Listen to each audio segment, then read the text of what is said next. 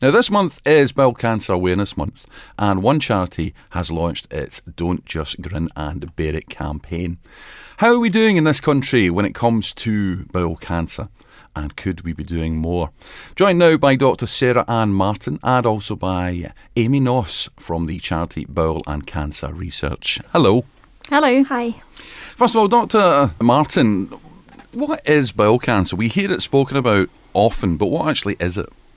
So bowel cancer is where cells in our bowel or in our rectum start to grow uncontrollably. So often cells in our body grow in a very controlled fashion. And there's lots of symptoms or systems in place to make sure this happens. But sometimes when cancer happens and when our genes are a bit faulty, this goes out of control. And this is when initially we see maybe a lump or a polyp in our colon. That is a uncontrollable kind of growth of cells. If this is identified early, this is really easy to treat and can be removed. But it's when this turns into a more aggressive cancer or where it turns malignant and where it can travel through the body, this is when bowel cancer can develop and cause more problems. And can it be a condition that's on the go, rumbling away behind the scenes and you're not aware of it? Yeah, often then this can take a long time for it to develop, but there's many symptoms, that kind of normal symptoms that happen in our body daily that can just trigger our alertness to know whether maybe something might not be quite right. So what are some of the symptoms then that we should be aware of? So there's another number of kind of normal symptoms, and we like to think of them under the abbreviation BCA. So if we think B is bleeding from our bottom when you go to the loo, and C is a change in bowel habits that you might see for around 3 weeks. And A is an abdominal pain or a lump, or also we may have some acute tiredness or some unexplained weight loss. Now, you mentioned the bleeding. Now, if you've got sight problems, it can be difficult to actually be able to tell if you have that symptom, couldn't you? Yeah, but if you have any of these things or any concerns that you just think are slightly out of normal, I think it's really important that you go to see your GP. Because the fact is that if you go and these things are detected early, bowel cancer is really easily treatable. So these polyps can be removed very easily in surgery, and then the cancer is basically curable. It's when it progresses and the symptoms become more rapid is when it's much more harder to treat. And it's such a taboo still, I think. People are very uncomfortable about discussing it, aren't they? Exactly. So that's why we're trying to get this awareness out that it's okay to talk about these things. And if anybody has any concerns, just go to your GP. It's a simple, quick chat. More than likely, it's nothing. But what's important is that you go and see your GP so you can find that out, and then you don't need to be concerned. Now, you're working on researching this at the moment. What are you particularly working on just now? So our project is looking at a gene called APC, and why we're looking at this gene is because it's faulty or not working in about 80% of all bowel cancers. So this is a huge amount of people. And what we're trying to do is find new drugs or new drug targets that specifically kill cells that have this faulty gene. And the idea behind this is that if we can identify these specific drugs, we can only kill our tumour cells and not harm our normal cells. And this significantly reduces the side effects, the nasty side effects that we commonly know that are associated with common chemotherapies. And how are we doing with regard to that? Are you getting anywhere with that? Yes, so we're about halfway through the project, and there's a PhD student, Hannah, who's working on this, and she's recently found a few new drug targets that can specifically kill these APC mutated cells. So this is really exciting. At the moment, we're trying to find why this is happening. So before it goes to any clinic, we need to know why exactly is this causing this cell death on our tumour cells, and therefore we can progress it forward to kind of clinical trials.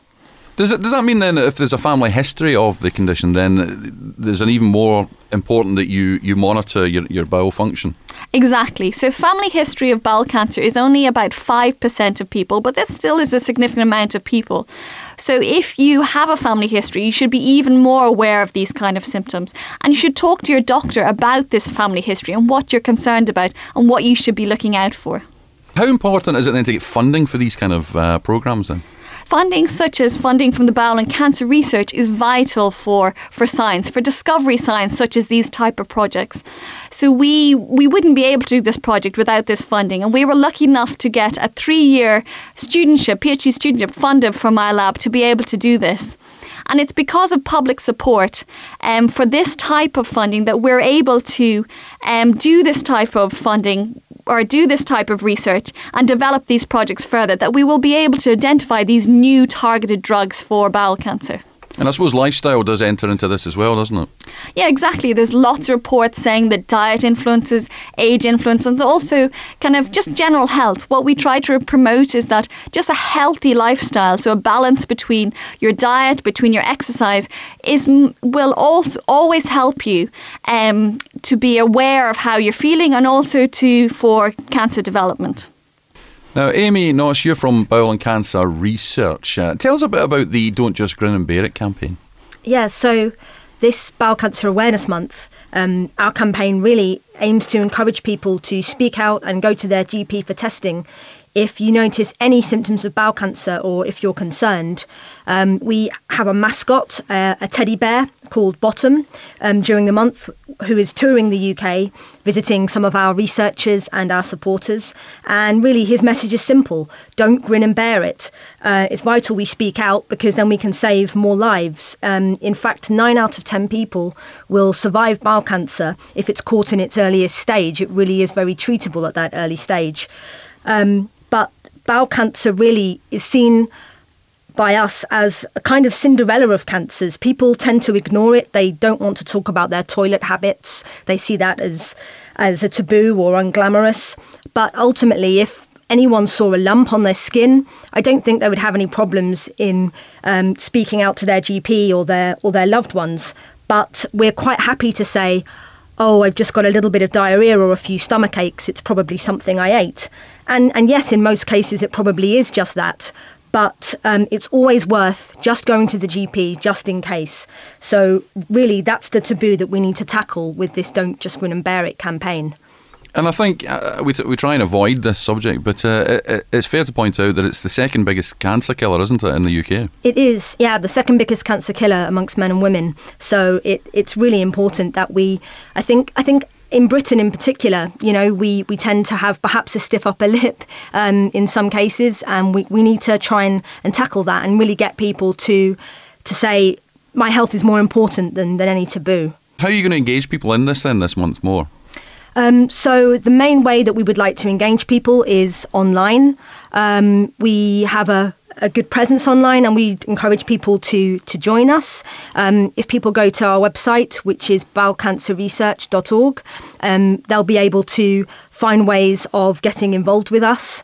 On social media, we have a number of posters available that people can use on Twitter or that they can print out.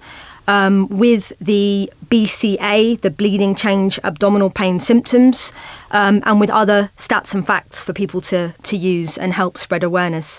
But ultimately, what we're asking people to do is have a conversation, speak to your partner or your best friend or your colleagues, and pass on the information that we're sharing today, because that's the best way to spread awareness. There's plenty of work still to be done, but as they say, being forewarned is forearmed. Dr. Sarah Ann Martin and Amy Noss, thank you very much for joining us. Thank you.